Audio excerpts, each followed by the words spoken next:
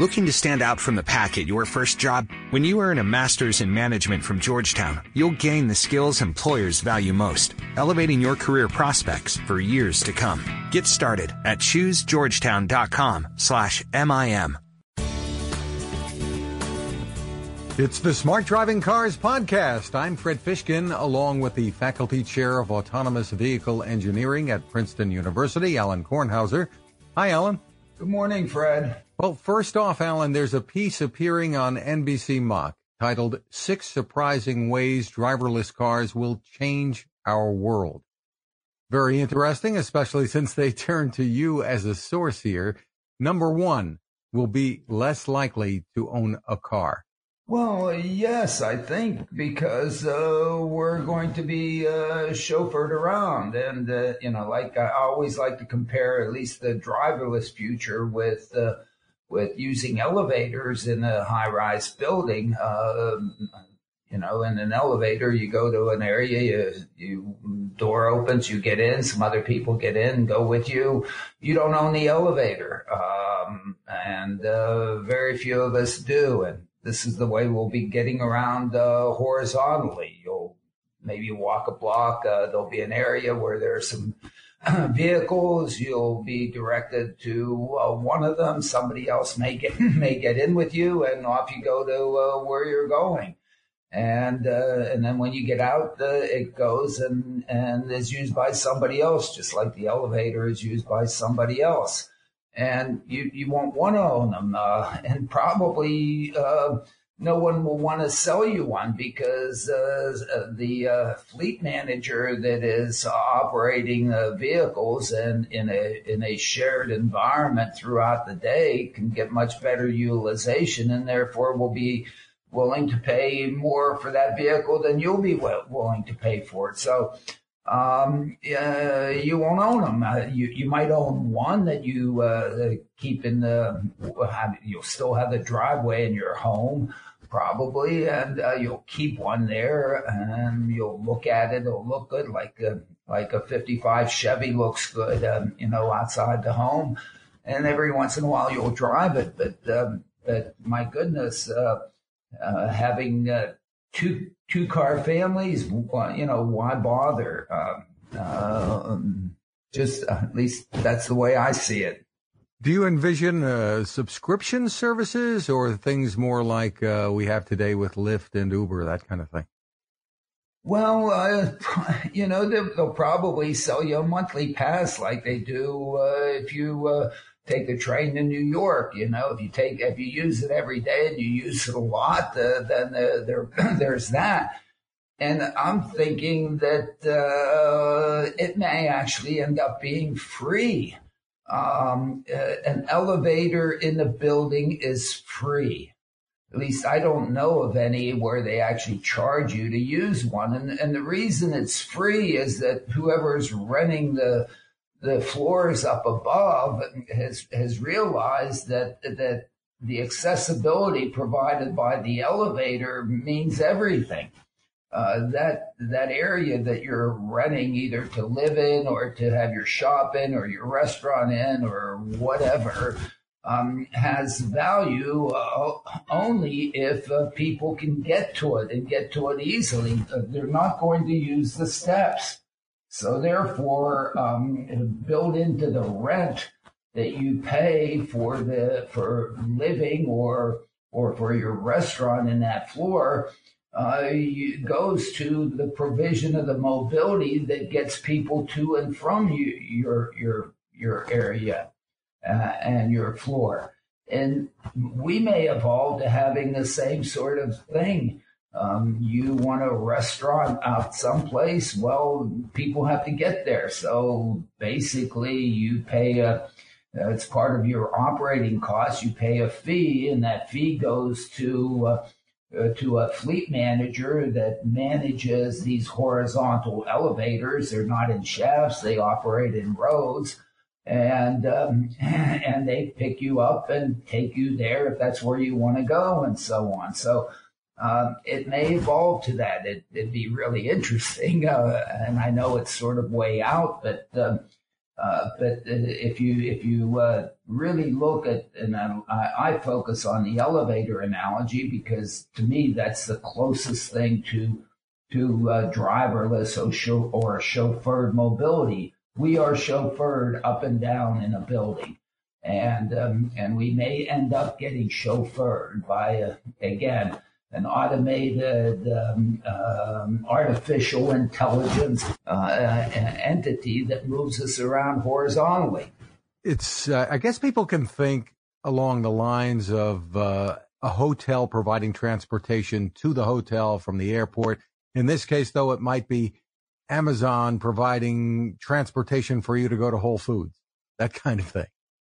Sure, or everybody's out there. They need to get people there. They basically throw money into the pot, and the system goes. And sometimes it takes you to the airport. Sometimes it takes you to Whole Foods. Again, if you, the elevator analogy, if you look at a tall building that's multi-purpose. It's not that there's one elevator. Well, maybe Windows on the World in the old World Trade Center had an elevator just to the Windows on the World. But in most other places, transportation is really a utility. And as a utility, there should be, the efficient way for a utility to operate is with one central common user. And that's where you get the economies. Now, at times, some practical aspects get into the picture here, and that doesn't work quite as well as it should. But that's sort of I guess, the theoretical possibility. One of the other points made in the article is that donor organs could be in short supply. That because of fewer fatal accidents, I suppose, on the road. Yeah, I mean, I don't know how to comment on that. That's just that's enormously unfortunate. It's enormously unfortunate that the way that we are getting donor organs is by having carnage in our transportation system. So one doesn't quite know how to respond to that. Here, the silver lining of having crashes is, my goodness, we're going to be able to save some other people. And I guess it's always good to have some silver linings in the things that are bad. But all of a sudden, if you really deal with the problem and the badness, the silver lining also goes away. So I don't know what to say. Well, hopefully science will be able to solve that problem too by growing organs in the laboratory. That's what the future holds. The healthcare system should also improve so our organs last longer, and therefore we don't need the replacement. How about that one? I'm for that. Now, we've got more from the Smart Driving Car newsletter to talk about. We knew this was coming. Waymo has applied to test driverless cars on California streets. Surprise, surprise. I guess last week or so they were saying somebody had applied, and I went way out on the limb and said, well, maybe that's Waymo. Yes, I guess they're going. It seems like they're going full steam ahead. Connecticut, in the meantime, may be the next state to allow self-driving car tests. Yes, and it's very nice that the governor of Connecticut has started to consume the Kool-Aid here, and it's a very nice statement of leadership that he's made. And boy, would I like to see that same leadership come out of the governor of New Jersey. I've been trying to get that kind of enthusiasm for who knows how many years now. Total failure at it, but maybe there's hope. Well, there was a very interesting piece in The Verge that talked about Waymo and Tesla and data collection. That's important to advance the technology, all this data, and maybe as a revenue source as well. Well, maybe as a revenue source, but I think it's much better for each of them to continue to improve their products, and that's the wonderful thing about it, and to really deliver excellent customer service.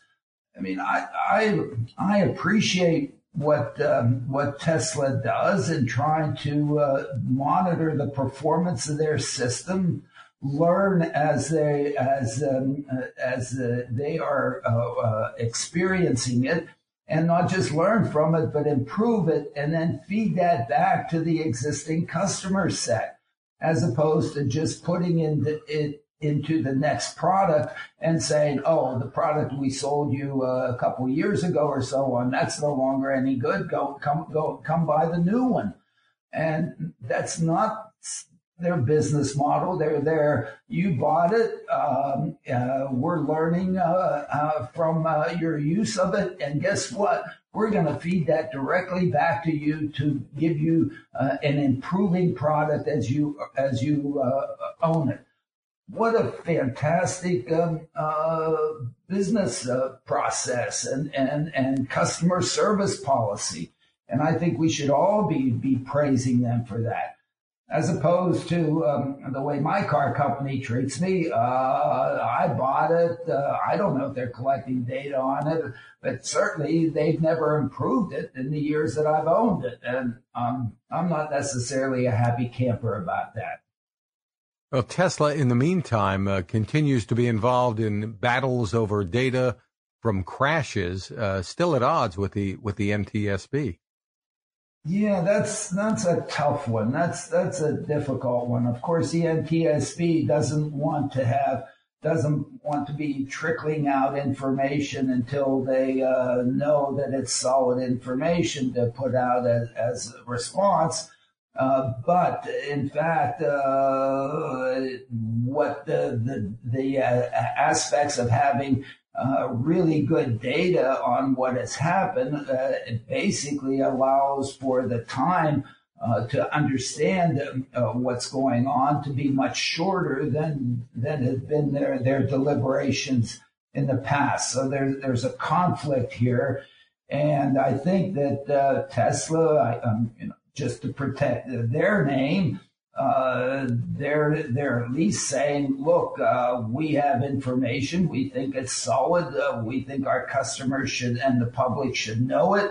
And as long as it's not spin and it is real and authentic and true, then fantastic. Now, of course, then we go down the slippery slope of the spin merchants on one end of of an issue, and the other end of an issue, the stuff that happens in elections and so on. I mean, it's just ugly, and so therefore one does have an issue here, and with the information that's coming out, it's difficult to be on one side versus the other. They're both right. They're both wrong. But I do appreciate Tesla's efforts to say, look, this is just, if it's true, look, this is just data. Here's the data. This is solid information. But then, one can also be very cynical about that. We know how easy it is to spin things. And so therefore one doesn't know the truth. And so we're all desiring to have the truth. But this is tough. This is tough. But I think both have good points and both have bad points. And some of this seems to be at odds with some reporting out there that Tesla and the National Highway Traffic Safety Administration have been resisting releasing data related to the company's autopilot system, with Tesla allegedly using disputed statistics to defend that system. Yeah, and again, it's the spin merchants maybe one way or another, and this is just ugly. I mean, all we want is transparency here. and maybe we need another independent entity that's out there that basically gathers this stuff quickly and makes it available and is the good housekeeping seal of approval of the truth. And again, everybody would like to have the truth. And as we know today, getting to the truth is really tough. One of the things that would be really bad in this automated driverless smart driving car evolution is if there isn't transparency and there isn't truth. If there are situations as we ran into with Volkswagen where they're faking it, all of this, I don't think it can survive the faking it or the spinning it or the lying about it or the half truths about it. Because I think if that becomes part of the burden on this is much worse than cybersecurity or any of the other potential downsides of this technology. And I think that the American public, the world public, will just say, forget about all this techno jerko stuff. I'm just going to go it alone, maybe. I think with the Zuckerberg testimony and all that, at some point we're going to become frustrated at being manipulated, and therefore maybe we'll then turn off all the devices and say, forget about it. But I don't know. Maybe I might be becoming an angry old man here and very frustrated. But this automated vehicle technology could be so very good, could provide so much good mobility, could level the playing field, could make it affordable, can do an enormous amount of good. But then if in doing that, once one starts to cut the corners and fake it and lie about it and cheat and all that, it's really going to hurt. So I hope that that's not what Tesla is doing. I hope they're just putting the data out there, and here it is. Here are the hard facts, ma'am. Here it is. Because if they're not, then we should just walk away from it and just now become responsible when we're driving and go back to a 55 Chevy. The interesting thing is there's a survey that was done recently by Autolist, and it said consumers trust Tesla the most when it comes to self-driving car technology. Of course, we don't know how much these consumers know about what's going on overall, but that was the results of that study. Well, that's another one of these surveys, and I don't know if you can believe any of them or what. It depends on exactly what was asked and in what context it was placed, because depending on how you ask a question, you can get any answer you want. So one has to be careful there. Tesla is in the news. It seems as if that the people that buy the product really like it, promote it, I think are responsible with it, irrespective of what some jerks put out there in videos.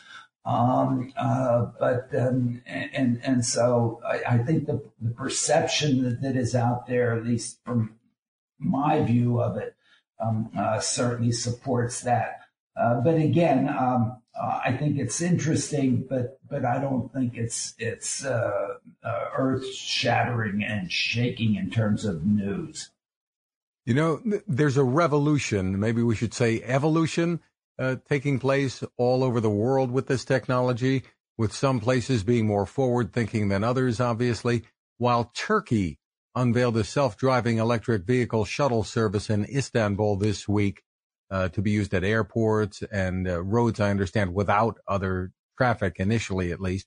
In our own backyard, you were dismayed by the draft of a strategic plan by the Central Jersey Transportation Forum. Yeah, because that's right here in River City, and my goodness, there's no substance in it. There's nothing in it, and it's just unbelievable. So yeah, and I'm disappointed. I guess I'll go to the meeting, and I don't know if I'll say anything because I'm just again going to sound like an angry old man. But boy, there.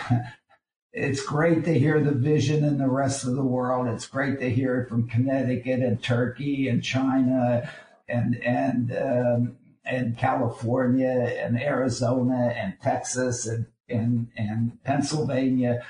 But my goodness, it's a shame because if one looks at where if Tesla, not Tesla, but if Waymo decides to basically spread the wealth with the vehicles that they're acquiring and sprinkle them throughout the nation, I think that right here, again, in River City and in central New Jersey and in Mercer County would be an ideal place for them to come in as a fleet operator of driverless vehicles and provide mobility to those who are mobility challenged, who don't have a good bus service from New Jersey Transit, and there are a lot of places that can take people to and from the what's really pretty good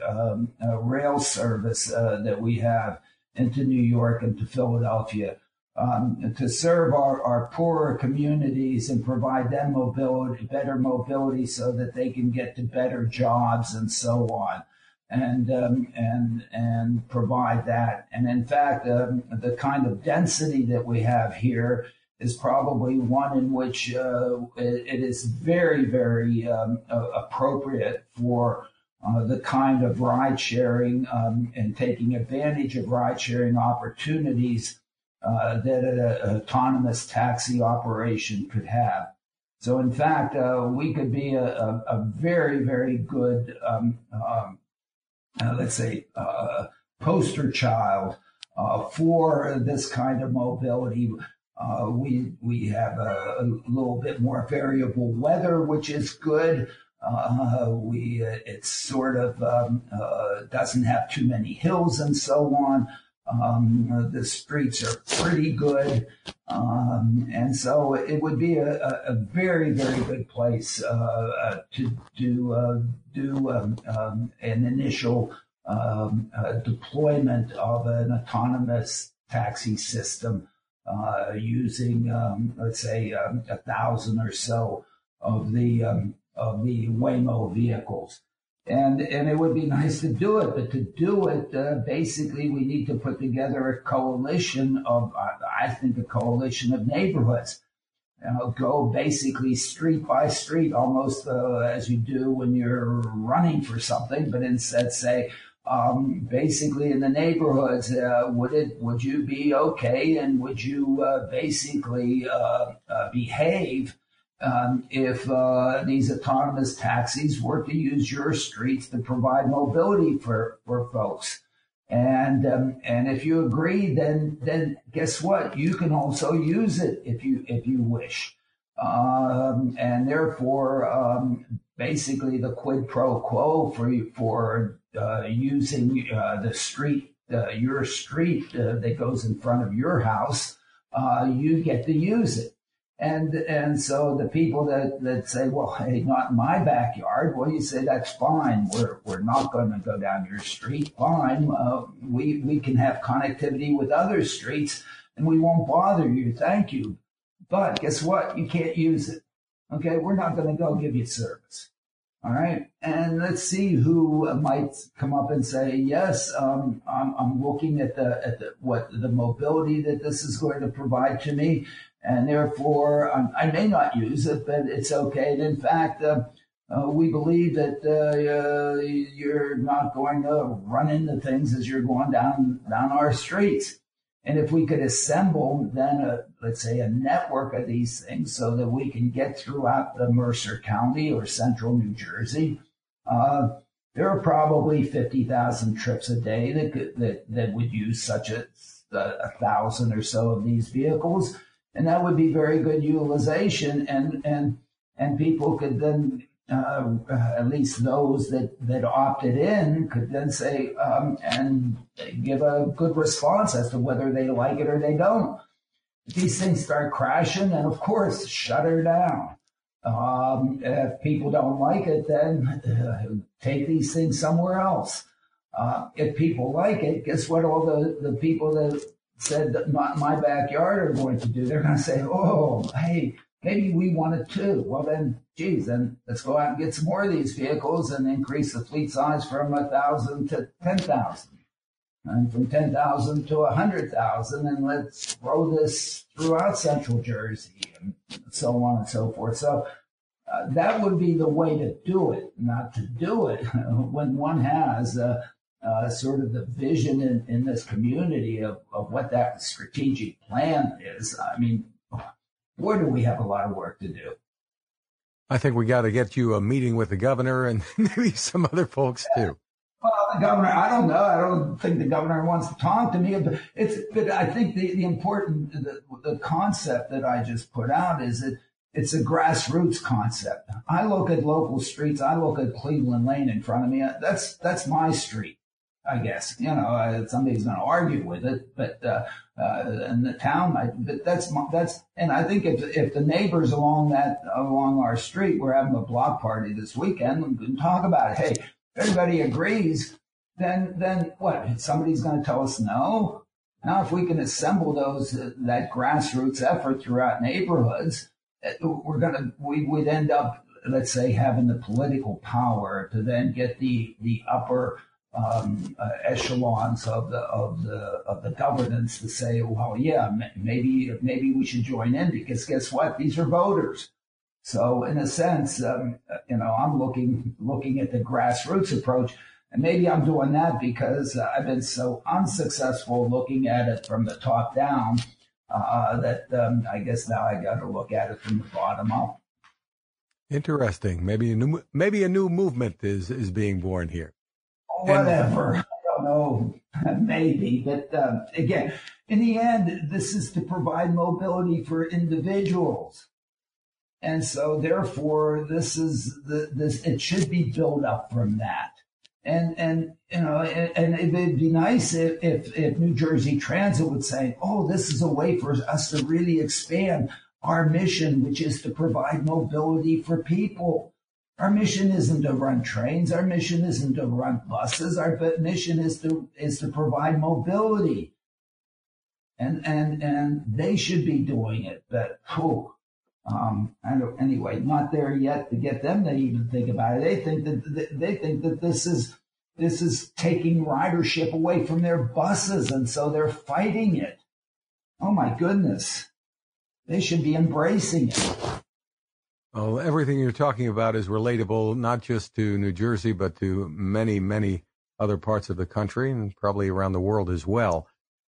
I think it's true for every neighborhood. I think that's why I said it. I think Mercer County is a microcosm of 75% of the United States. I'll throw that out there. We're not a microcosm of Manhattan. Manhattan's a separate thing. But Brooklyn and outer Brooklyn isn't really all that much different than even Princeton, Trenton, Hamilton, and Mercer County.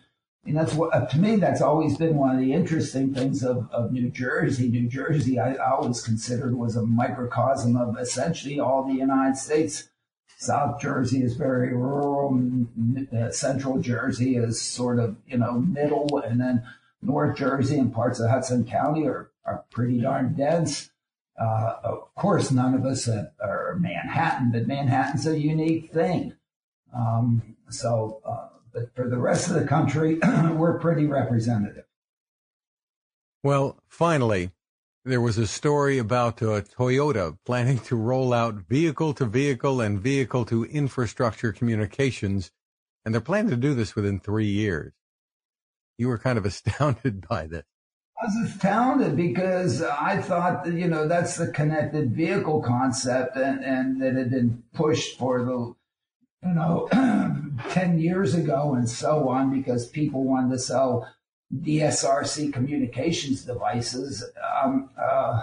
I tried to look at the date of the article and said, my goodness, was this 10 years ago? But I don't know. I'm the wrong guy to comment on that. Well, we want to remind our listeners about the Smart Driving Car Summit at Princeton. It's coming up fast, the 15th and 16th of next month. Getting close, Alan. Yes, it's getting close. The program is pretty well set. We're looking at this, again, as a real interaction.